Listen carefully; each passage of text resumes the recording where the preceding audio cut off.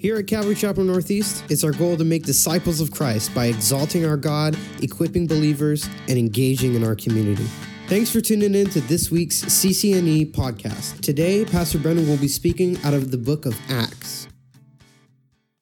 In our message today, as we finish out Acts chapter 15, if you want to go ahead and turn there, is going to be a reminder then of how we're to treat one another within the family of Christ. And there's some specifics there about how we are to consider one another in terms of how we live our lives, in terms of how we treat one another. And even as I think back over the last several Sundays, we've been blessed to be able to be a part of people's lives in various ways as I think of the number of individuals that we've been able to bring up here and pray for, whether we're sending them on because a job has moved them, whether we're praying for the Lord's blessing upon them because they're parents seeking to do right by the Lord and raise up their children in the fear of God. Maybe it's illness that has struck a family and we get the opportunity to lay hands on them. That's something special. And certainly as I reflected on the past several Sundays, we've had some unique opportunity to be involved in people's lives in a way that maybe we aren't always given such an opportunity. And so I pray that today we'd continue to take what the Word has for us here, because at face value, at first glance, if you will, we can read some of the things that the leaders of the church in Jerusalem asked of these Gentile believers, and we can look at it and we can think, well, boy, that's kind of funny. What are these specific requirements? What are these things that they're asking them to do? But if we really look and understand the heart behind what was being accomplished here in the church at this time, I think we'll see that there's an encouragement to us, an exhortation even, for how we're to consider one another as brothers and sisters in the Lord, how we're to walk alongside one another, to build one another up in the faith. And so, again, we'll be in Acts chapter 15 this morning. If you would, just agree with me in prayer as we go to His Word. Father, we pause this morning. We thank you for your Word. We thank you for our time that we can gather here together this morning, Lord, and it's already been sweet.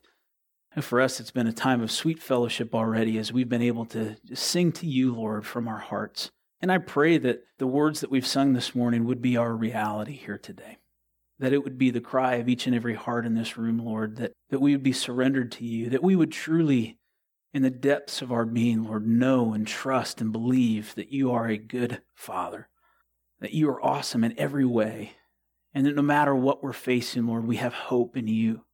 For that is a truth that's proclaimed within the Word of God here today. And Father, I pray that there would be a sense here today of the family that we have here, of the love that we can have one to another. Lord, that you would do that work in us through the power of your Spirit. Give us love towards one another. Help this to be something that is special here, Lord. Different, Lord, than what we've experienced out in the world. Father, that this would be a place of refuge, that this would be a safe place, Lord, where we can build one another up and experience something that you've designed and created. As Father, bless our study here this morning and speak to us, Lord. I pray, myself included, may it not be my meager words, Lord, that are heard here today, but you, Father. So, Father, use your word to speak to us this morning. We pray through the power of your Spirit, and in Jesus' name, amen. So Acts chapter 15, verse 18, we'll pick back up.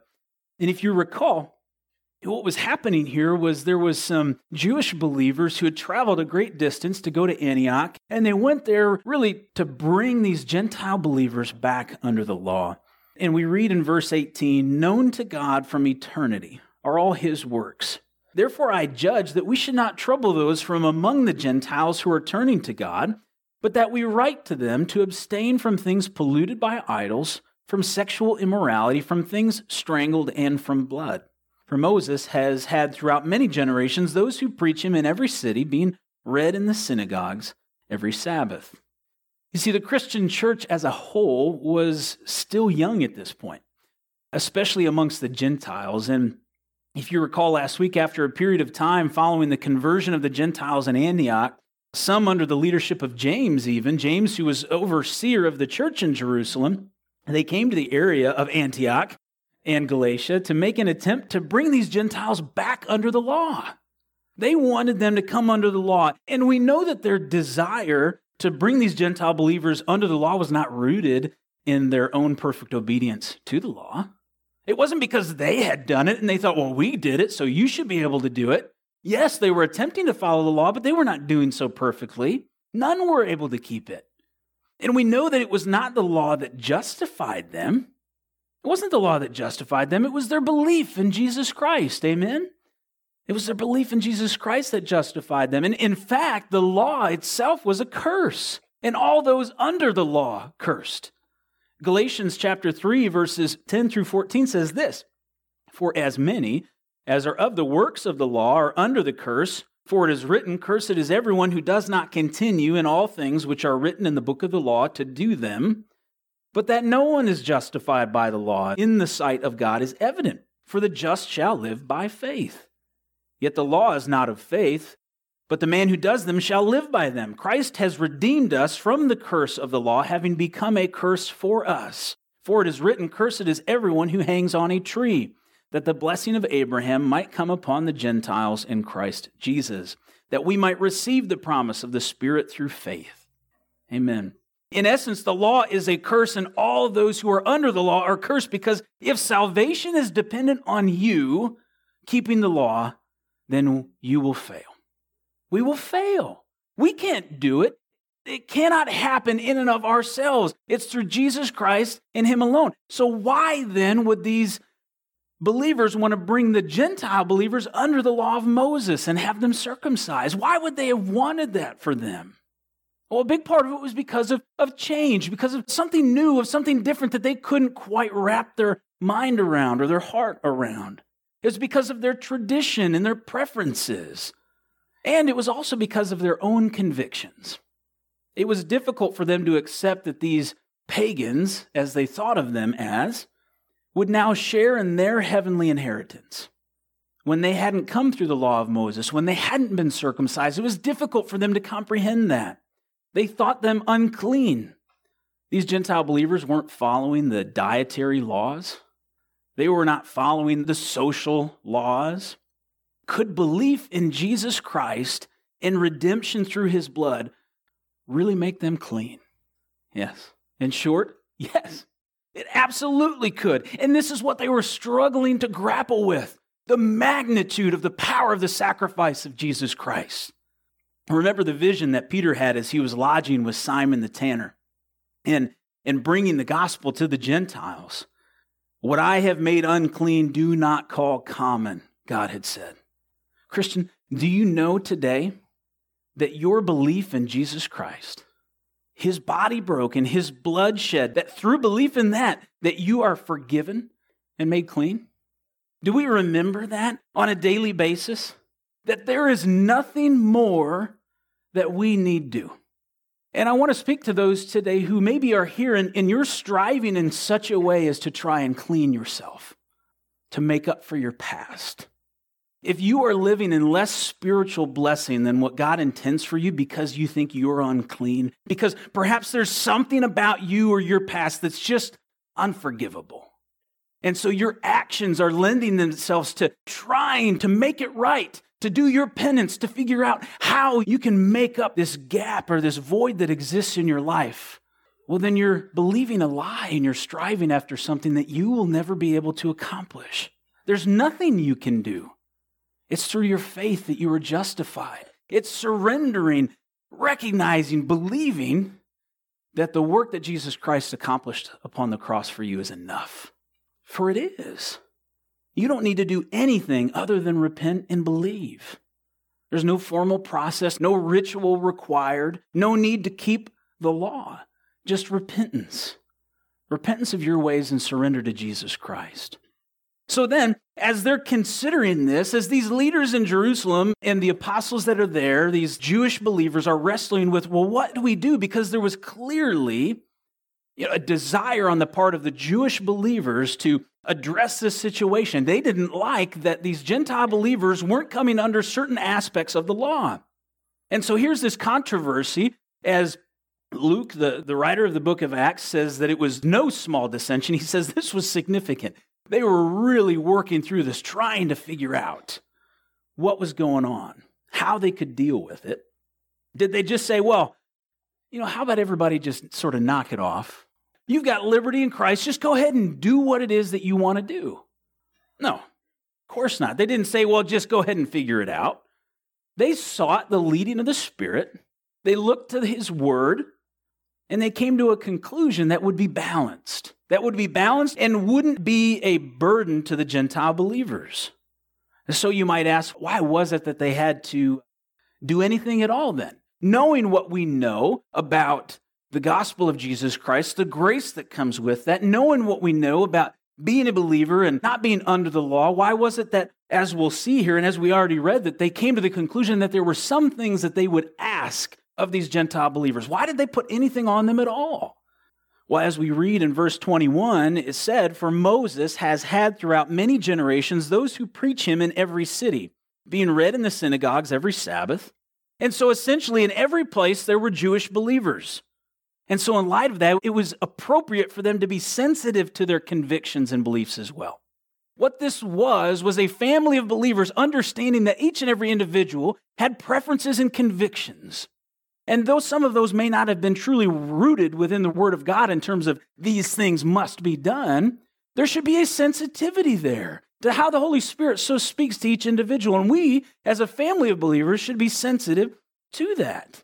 In the same way today, there's convictions that each of us have in our own lives. Some are clearly established within the Word of God, and therefore they should be lived by. Whether you like it or not, relationships outside of marriage is fornication, and thereby sin. Plain and simple. Try as you might to defend it, to suggest that it's no longer culturally relevant, it's too prohibitive, your efforts are foolish and you're justifying sin. Plain and simple. And if you want to debate that, we can take you to the Word and we can show you what it says, right? Now, on the other hand, some of you may be inclined to have a glass of wine every now and then, for example, okay? Now, some of you are thinking, yeah, all right, give me that liberty to do that. I like that in my life. And some of you are already uncomfortable with the fact that I brought it up. Case in point, we each have convictions. Now, if you're one of those individuals who says, I like to have a glass of wine every now and then, well, I can say that not being in a leadership position, not being given to drunkenness of any kind, I can tell you that, well, yeah, by the Word, it's not wrong for you to have a glass of wine. There's nowhere in the Word that I can see that says that you are in sin by having that glass, mind you, glass, not bottle, but glass of wine. It's justified. You have liberty in Christ to have that glass of wine. It is within your liberty as a believer to do that. And again, I can't tell you otherwise. Now, what I can tell you is that it says not to be given to drunkenness. There are specifics around those of you that may be in leadership roles that you need to be above reproach, and so you're not to be given to that. Okay, we could go down that path all day long. So I bring up one of those things that is so common within the church because some people are comfortable, some people aren't. Because there are some of you then here, on the other hand, that you're very convicted in this area. So convicted, in fact, that you, even being around it, can become very uncomfortable. And maybe you came out of a history of alcoholism, yourself recovered, or perhaps a family member that you dealt with this. And so you borderline hate it. You despise it. And you know what? You're not wrong either. And what the Word of God here is doing, what we see happening with Acts is a reminder to us not to let our liberty in Christ get in the way of our love towards one another. While we share different convictions, we should consider those convictions in our fellowship with one another. It's a reminder to be sensitive, to care for one another, to be in tune with your brothers and sisters enough that you know what they struggle with, what they're convicted on, and to be mindful of that in your interactions with them. And so in this same vein of thought, the consideration that the leaders of Jerusalem had is what produced this letter that would be given to the Gentile believers. The apostles thought it good, the word says, to write to these Gentile believers, not laying on them any significant burden, as it says, but a few things that should be kept in consideration so that they did not cause their Jewish brethren to stumble. That's what these were developed for. And so in verse 22, we see, then it pleased the apostles and elders with the whole church to send chosen men of their own company to Antioch with Paul and Barnabas, namely Judas, who was also named Barsabbas, and Silas, leading men among the brethren. And so these were influential men. These were men that had been identified to go out and to accomplish things within the church. And we'll see Silas in particular after this will go on a missionary journey with Paul. And they wrote this letter by them, verse 23, the apostles, the elders, and the brethren, to the brethren who are of the Gentiles in Antioch, Syria, and Cilicia, greetings. Since we have heard that some who went out from us have troubled you with words, unsettling your souls, saying, you must be circumcised and keep the law, to whom we gave no such commandment. First here they recognized how unsettling it was to be told that they must do something to contribute to their own salvation. He said they knew that it was unsettling to their souls. Here were these Gentile believers that were likely so on fire for the Lord, loving the fact that they were growing in their faith, and all of a sudden here comes this law upon them, essentially, that says, wait a second, you need to commit to this, you need to come under the law, and it suggested to them that everything that they had believed to this point and their conversion to Jesus Christ was somehow incomplete, and now they had to do something to contribute to it. And so these leaders here, they assured the believers that such a commandment did not come from them and that they understood how it was that it made them feel. And they said in verse 25, it seemed good to us, being assembled with one accord, to send chosen men to you with our beloved Barnabas and Paul, men who have risked their lives for the name of our Lord Jesus Christ. We have therefore sent Judas and Silas, who will also report the same things by word of mouth. And so this was important enough for them to not just send a letter, but to say, we're sending people along with the letter.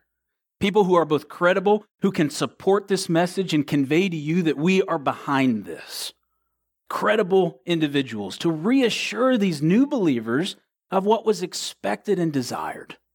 They sent them to encourage them in their faith, to build them up, and to defend the grace of the gospel of Jesus Christ. That's what was so important here, was that grace would have been lost if they were to bring them back under the law. And so they wanted to be sure that this message would be heard and received. For it seemed good, verse 28, to the Holy Spirit and to us to lay upon you no greater burden than these necessary things, that you abstain from things offered to idols, from blood, from things strangled, and from sexual immorality. If you keep yourselves from these, you will do well. Farewell.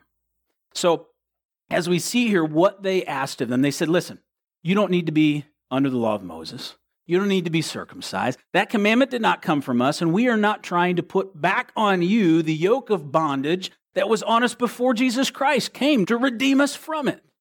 But they said, we would ask you to do these necessary things, and if you do these things, you'll do well. So first off, they declare in their letter here, and I think this is just an interesting note we should look at, is that they said it seemed good to the Holy Spirit. Now, separate from our main theme of the message here today, I think this is great, and we shouldn't just gloss over this. This should be our aim, in fact, that we could have such confidence and connection with the Holy Spirit that we could discern things in this simple way. Often in the life of a believer, it seems we labor to discern the Holy Spirit. And sometimes I think it's because we make it too difficult, we complicate things, or sometimes it's the result of a life that's just not bathed in prayer, and we're not in tune with the leading of the Spirit. And I think it's so cool here to see these leaders who are so in tune with the Lord and the Spirit that they could with confidence say, it seemed good to us in the Holy Spirit. That they could just sense that through their time in prayer and confirmation from other people. And perhaps I make more of it than I should, but I want for us to be a people that when making a decision, we consider the person of the Holy Spirit just a natural part of that decision-making process. That we would consider what would the Spirit desire here, and that when we arrive at that place where we say it seems good to the Spirit, that we would proceed in such a way. And so that's what they were doing here. They were under the conviction of the Spirit. And secondly, then, they state in this letter that they lay no greater burden than necessary on these Gentile believers. Of course, the debate was over whether or not they should be brought under the law, and we see the decision that they make there. But this kind of goes a step further in terms of not being a burden to believers when it comes to their walk with the Lord. This is the crux of the message in many respects. Christianity should not be, nor is it, a burden. The world often thinks that it is, however. That to be a Christian is to stop having fun, to be forced to commit to a bunch of rules and regulations. And sadly, the church and even misguided believers at times have legitimized that false belief. We start to lay on new believers that they need to do this and they need to do that. And quite frankly, that's our society too, is it not? That to solve a problem, you create a law, you tax it, you regulate it. We need this to happen, and so we're going to ensure that it happens by forcing everybody to do this, this, and this. And that belief is oftentimes made its way into the church. But it's so important for us to remember that you can't force, regulate, or legislate the fruit of the Spirit in a believer's life. It's the fruit of the Spirit, right? It's the fruit of the Spirit. Love, joy, peace, patience, and so on. These are the result of the Spirit working in an individual's life, in the life of a believer. And sometimes I desire to see a change in someone's life. And some of you too, maybe you've been in a discipleship relationship and you want to see that change. And you want to just make it happen. Right? You want to put these rules and regulations or stipulations in place. You want to force it to happen. And sometimes you have to take a step back. And maybe within the context of that relationship, you're able to point something out. But from there, you need to just trust the Spirit to work, to pray for them and allow the Spirit to work in their lives, to see that fruit happen. This is the way in which change happens in the lives of the believers. And so I do think that the leaders here were sensitive to this as they were laying out these things, that they didn't want to put any great burden on these believers, but rather to say, here's some things that are necessary for you to consider. That to do these, you will do well, to keep peace amongst the brethren. But to then trust that the Holy Spirit was going to continue to work in their lives to bring the fruit, to align them then with the Word of God. They didn't want to be a burden to these believers.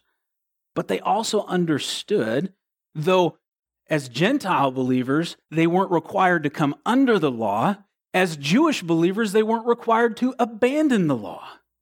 There were still convictions that they had within the law that were good, that they felt convicted in their own lives. And so there needed to be some compromise and understanding. There were some principles that they could put in place that would keep peace amongst the brethren.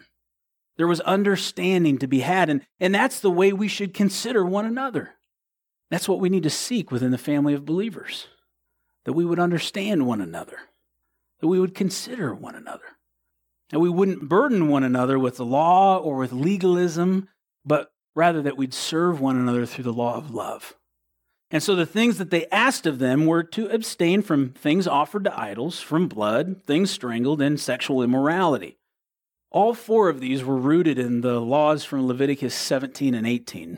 And really, by the letter of the law, they don't have a ton of cultural relevance for us today. These were things and practices that we don't necessarily see very often, but the heart is still there. The first three had to do with their eating habits, abstaining from things offered to idols, from blood, and from things strangled. It was meat, the first one, meat that was offered to an idol, or even meat that wasn't butchered properly according to kosher law or according to the law of Moses. At this time, any meat being sold in the markets would likely have been sacrificed to an idol first. And whatever remained then would be available for purchase in the market. It was a way to generate income back into the temple. Or some would even bring their own animal sacrifice, and a portion of that meat would be taken, and they'd take the rest home, and they could have a feast. And so they were being encouraged here. They were being asked to abstain from eating meat that had been sacrificed to idols, that this was a particular point of contention for the Jewish believers that, quite frankly, the Gentile believers didn't think a thing about. And they were encouraged to abstain from this. Don't eat it. If it wasn't butchered in the proper manner, so long as you could determine that you could understand that, then try and abstain from that. And then they referenced here sexual immorality. This was the fourth thing that they had asked for. And this consideration here, or requirement, was not quite as it had sounded. This had to do specifically with the intermarrying of family members or those of close relation. You see, it would have been understood to all of them that basic sexual immorality was wrong. It wasn't that the Gentile believers thought that they could just go do whatever they wanted. They understood what was being taught, what was being expected. They had the conviction of the Holy Spirit. It was specifically the intermarrying of essentially family members that the Gentile believers at this time wouldn't have thought wrong, that the Jewish believers thought, you can't do that, and that's going to drive us crazy if you do. And so they were asked specifically about these four things. But what's important to note here is that each of these things, as I've sort of already alluded to, would have been fine for the Gentile believer to do. It wasn't that the Word of God, even as we have it today, specifically calls these things out and says, you can't do this, this is wrong. And so as Gentile believers, not under the law, this wouldn't have been something that was expressly expected of them. They weren't widely accepted moral laws that were rooted in Scripture. These were things that the Gentile believers wouldn't have necessarily had a problem with, and they were asked to adjust. They were asked to live differently. They were asked to do something different, not for the sake of the law, but for the sake of their brethren. In fact, they could have said, no, this isn't fair, or they could have put up some sort of protest as to, well, there's all this good meat out there in the market. Why can't we go take advantage of it? Why can't we eat it? But they didn't. In fact, verse 30 says, so when they were sent off, they came to Antioch, and when they had gathered the multitude together, they delivered the letter. When they had read it, they rejoiced over its encouragement. You see, that's the important thing right there. It says that they rejoiced over its encouragement. They didn't view this as some sort of restriction on how they were to live their lives. No, they saw it as encouragement that the grace of the gospel of Jesus Christ had been preserved, that they weren't required under law to do specific things, to come under the law of Moses, to be circumcised. And they didn't mind then the idea that they would adjust some things in their lifestyle, though they didn't necessarily have to for the sake of their Jewish brethren. Now remember, the things that were rooted in the law are still good. It wasn't that these were practices that they shouldn't have even been encouraged to do. The leaders in encouraging them of these things was a positive thing, but the reality is they weren't burdened by it. And in the same way, we as believers today should have this same approach to things. When convictions are put before us, when people maybe exhort us to certain things, not in an attempt to bring us under the law, but when we are made aware of ways in which we can encourage the brethren, though it may at times require sacrifice on our part, we should receive it with joy, understanding that we have the opportunity there to come alongside and encourage a believer in their walk. They didn't say, well, I don't have to live this way because of these other people. Why? Why didn't they say that? Because they had love for one another. It's interesting. Paul addresses this idea of meat offered to idols elsewhere in the Word. Some of you may have already been thinking about this. In 1 Corinthians chapter 8, Paul says in chapter 8, verse 1, now concerning things offered to idols, we know that we all have knowledge. Knowledge puffs up, but love edifies. And if anyone thinks that he knows anything, he knows nothing, yet as he ought to know. But if anyone loves God, this one is known by him. Therefore, concerning the eating of things offered to idols, we know that an idol is nothing in the world, and that there is no other God but one.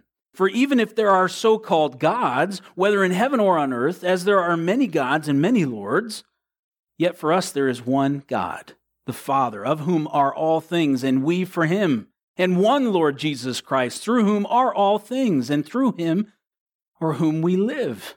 However, there is not in everyone that knowledge, for some with consciousness of the idol until now eat it as a thing offered to an idol, and their conscience being weak is defiled. But food does not commend us to God, for neither if we eat are we the better, nor if we do not eat are we the worse. You see, I can look at this, I can take this, and I can say, I can eat meat. I can eat this meat. I can go and I can buy that awesome tri-tip down at the market that I know was offered to the idol because I've got liberty to do so. But I could say because of this, well, I can go and I can buy that New York strip because you know what? It's the best place to get that New York strip. Man, it's perfect. I could do that. I could justify that in some way, shape, or form. But I could say, you know what? I serve the one true God. They sacrifice it to idols. Idols don't even exist. What is an idol? I know the one true God. I serve the one true God. This is just a piece of meat. I'm going to eat it. I'm not a sinner because of that. I'm not suddenly worshiping idols because I grilled this hamburger. You see, this is the gist of what Paul's trying to get at here is he's encouraging others. We're not better or we're not worse because we say, well, I eat this or I don't eat this. And you know what? We would be right in that way. Paul even suggests that if you're eating the meat that may have been sacrificed to idols, that you don't even ask about it. You don't make it a thing. Don't even make it a thing so that your conscience is clear, because in reality, it doesn't matter anyhow, so don't even worry about it. Just eat the meal and be thankful for it. But here's the problem. You see, as we consider legalism and grace and liberty, we look at these situations and we say yes, because you know what? We love our liberty, don't we? Sometimes a little too much. I heard one pastor talking about, especially as Americans, we just love our liberty. Don't you touch my liberty. Don't you touch my freedom. I get to do what I want to do. This is America. And sometimes that even creeps into our faith, our walk with the Lord, to where we can take some of these same principles and say, see, we are free in Christ. And yes, we are. But what does Paul go on to say in this same passage? But if you jump ahead to verse 9, he says, but beware lest somehow this liberty of yours become a stumbling block to those who are weak. For if anyone sees you who have knowledge eating in an idol's temple, will not the conscience of him who is weak be emboldened to eat those things offered to idols? And because of your knowledge shall the weak brother perish, for whom Christ died? Verse 12, but when you thus sin against the brethren and wound their weak conscience, you sin against Christ. Therefore, if food makes my brother stumble, I will never again eat meat, lest I make my brother stumble. You see, Paul does such a good job of hooking you, and then all of a sudden, bam, he's got you. Right? Because earlier we're like, yeah, I don't need to worry. I am free in Christ to do this or to do that. Yeah, you are. But what's the effect that it's having on other people? You see, once again, bringing us back to the family of believers. You know what? Many of us are going to say, praise God, we don't all go back to the same house after church, right? You've got a little bit of buffer, right? And so that does allow for a little bit, what goes on in your house. God's always watching. Okay, God's there. The Holy Spirit goes with you everywhere. Same power that raised Jesus from the dead is within you. Okay, so you're taking that Spirit everywhere. And so, be mindful of that. But the reality is, you get a little bit of a break, So you love meat. Somebody else is a vegetarian. You can go home and you can eat meat and you can do so with a clean conscience. But truly, it's bigger than that, is it not? It's much bigger than whether we eat meat or we eat vegetables. It's about an understanding of what each individual is going through. And the question then becomes, as a family of believers, do we know that?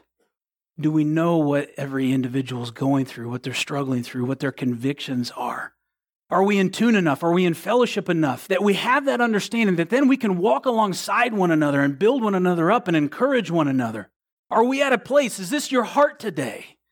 That just like Paul, that you will say, if that causes my brother to stumble, I will never do it again. Or are you so tied to it that you say, no, but I want this in my life? Yes, we have liberty. But if our liberty causes another to stumble, then we need to be considering that. Are we willing to then give that up? Are we willing to be an example, a leader? Are we exercising our liberty such that we're causing a brother or sister to stumble? In verse 32, back in Acts chapter 15, we read, now Judas and Silas, themselves being prophets also, exhorted and strengthened the brethren with many words. You see, it was their aim as they went out and they came to minister to these Gentile believers. They wanted to strengthen them, to build them up, to encourage them. And after they had stayed there for a time, they were sent back with greetings from the brethren to the apostles. However, it seemed good to Silas to remain there. Paul and Barnabas also remained in Antioch, teaching and preaching the word of the Lord with many others also. It was their hearts to stay with them, to encourage the brethren, to disciple them, to strengthen them. Christian, we have great freedom in Jesus Christ. We do. And God forbid we'd ever be brought back under the law. And we should praise Him for the freedom that we have. But we should never allow our freedom to outweigh our love for one another. Going back to Paul's letter to the Galatians in chapter 5, you see we've had these parallels going on throughout as we can see some of what Paul was addressing in his letter versus what was kind of happening in the bigger picture within Acts here. In Galatians chapter 5, in verse 1, it says, stand fast, therefore, in the liberty by which Christ has made us free. And do not be entangled again with a yoke of bondage. Indeed, I, Paul, say to you that if you become circumcised, Christ will profit you nothing. And I testify again to every man who becomes circumcised that he is a debtor to keep the whole law. You have become estranged from Christ, you who attempt to be justified by law. You have fallen from grace, for we through the Spirit eagerly wait for the hope of righteousness by faith. For in Christ Jesus, neither circumcision nor uncircumcision avails anything but faith working through love. And so we have to look at them. We have to say, in all this talk of I can eat meat and even if you don't want to eat meat, the reality is even that argument can take us down a path where we're going towards legalism, right? And so we have to stand fast, therefore, in the understanding that we've got freedom in Christ, we've got liberty in Christ because it's about Him and Him alone. Not about anything else that we have to do, not about the law, not about things that are required for us to be saved, but rather, I believe in Jesus Christ and for the forgiveness of my sins. And so we've got to stand firm on that.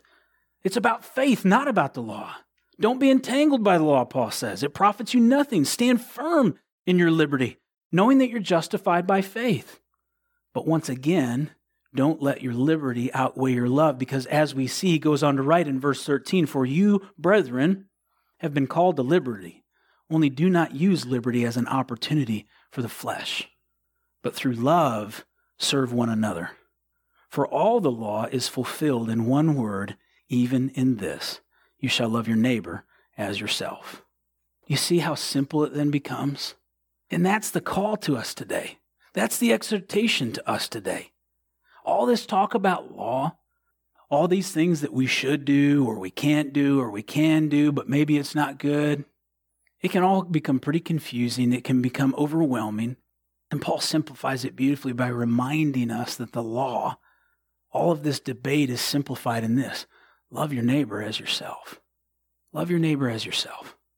You know, we live in a culture today where even our own self-perceptions are pretty distorted, right?